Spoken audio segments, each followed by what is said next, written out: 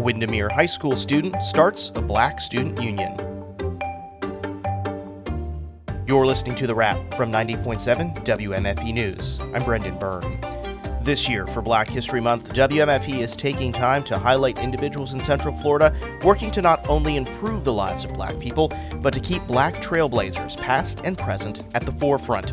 At Windermere Preparatory School, 14-year-old Carrington Meyer started the first Black student union and introduced a new tradition at the school, highlighting Black historical figures via the school's Instagram page. There wasn't really anything going on, we would acknowledge that it was Black History Month, but nothing would really occur. One student's efforts to honor Black history in Central Florida.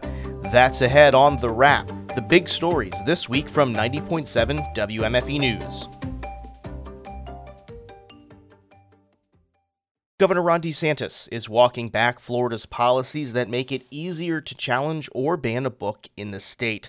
WMFE's education reporter Danielle Pryor explains the announcement comes days after a Miami school required students to get a signed permission slip to read books for Black History Month. The governor says he's calling on the Florida legislature and Florida Department of Education to reform the state's book ban policies. DeSantis says classics like To Kill a Mockingbird should not be allowed to be challenged. Same goes for the dictionary, and under no circumstances should an entire classroom or school library's books be banned. For example, there was a teacher, I think in Manatee County, that papered over every book in the classroom. Oh, I can't show, but that's a lie. That is not true. That is performative nonsense. DeSantis suggested limiting the number of challenges a person who does not have a child in a district can make, or even fining people for challenging certain books. He says the policies were put in place to keep age-inappropriate books of a sexual nature out of the classroom. Thousands of books have been banned in Florida school districts since the passage of HB 1069. Danielle Pryor, 90.7 WMFE News. A key Florida House panel advanced two bills this week aimed at bolstering security measures at public schools and Jewish day schools, readying them for consideration by the full chamber. The measures both got unanimous backing from the Education and Employment Committee on what would mark 6 years since the school shooting at Marjorie Stoneman Douglas High School, which claimed the lives of 17 people. The school security measure for Florida's public schools includes new door safety requirements and restricting access to gates. The bill about increasing security at Jewish day schools would make recurring state funding available for various safety measures. The money would be required to be used for certain expenditures like security cameras, fencing, and hiring of security personnel. Republican State Representative Randy Fine is the bill's sponsor. It is a failure of us as a society that this is what we have to spend money on. Because nobody learns how to read because of it. Nobody learns how to do math. Nobody learns how to do science because we're paying for security guards and bulletproof glass. Similar legislation in the Senate has to be heard in one more committee before it's ready for the full chamber. The Florida Senate approved a bill that would allow residents with homes valued at more than $700,000 to get coverage from the state Citizens Property Insurance Corporation. Citizens, which was created as an insurer of last resort, has become the state's largest insurer during the past few years amid financial problems in the private market. Citizens is barred from selling policies for homes with a dwelling replacement cost of $700,000 or more, except in Miami-Dade and Monroe counties, where the limit is $1 million. Republican State Senator Ed Hooper is the bill's sponsor. Inflation has run many average middle-class homes over $700,000, and there is difficulty placing these risks in the admitted market. However, with the annual legislative session passing its halfway point last week, the proposal appears to be in jeopardy in the House, where a similar bill has not been taken up. Central Florida healthcare experts are concerned with the rising case rate of syphilis. The Centers for Disease Control and Prevention published research that showed rising syphilis cases, including an increase in babies born with the disease. The state saw a 62% increase in cases between 2018 and 2022, and in 2021, Orange County made up about 10% of nearly all cases in the state. Dr. Jared Fox is chairman of the Infectious Disease Department at Orlando Health. He says what's puzzling is that sexually transmitted diseases were up across the country between 2018 and 2022, but appear to be leveling off. That's not true with syphilis. Why have they started to level off and syphilis rising? I'm not really sure, because usually most of the same issues that cause one sexually transmitted infection are usually the same things that lead to other sexually transmitted diseases. Fox expects case reports for 2023 and 2024 to remain at the high rate they've been appearing at or higher. Syphilis has many symptoms, including developing ulcers around the groin. Patients believing they may have come in contact should get tested and then receive treatment. These stories and more on our website. Visit WMFE.org.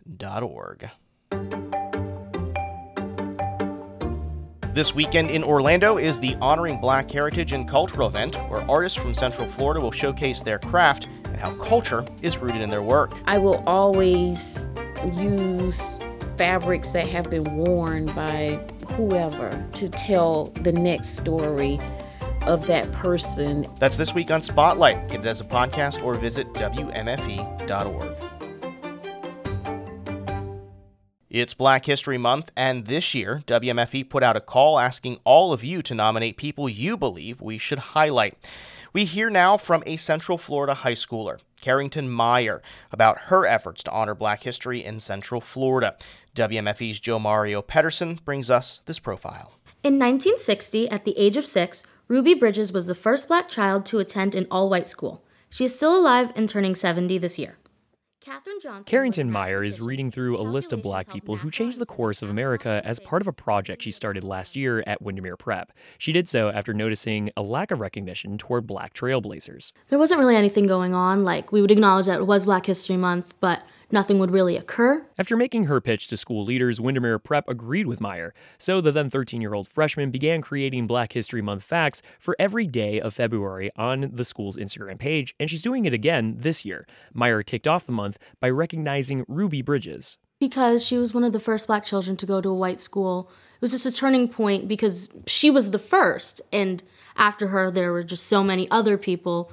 But being the first is just really proving something and showing that it can happen. Proving it can be done is now a mantra for the young high schooler. After her successful Black History Month campaign last year, Meyer wanted to continue recognizing the contributions of Black people throughout the year and create a safe space for people who look like her. So she pitched another idea, a Black student union. So I think she saw a moment to bridge gaps, and I felt as though that she was like, well, this is something that we're missing here.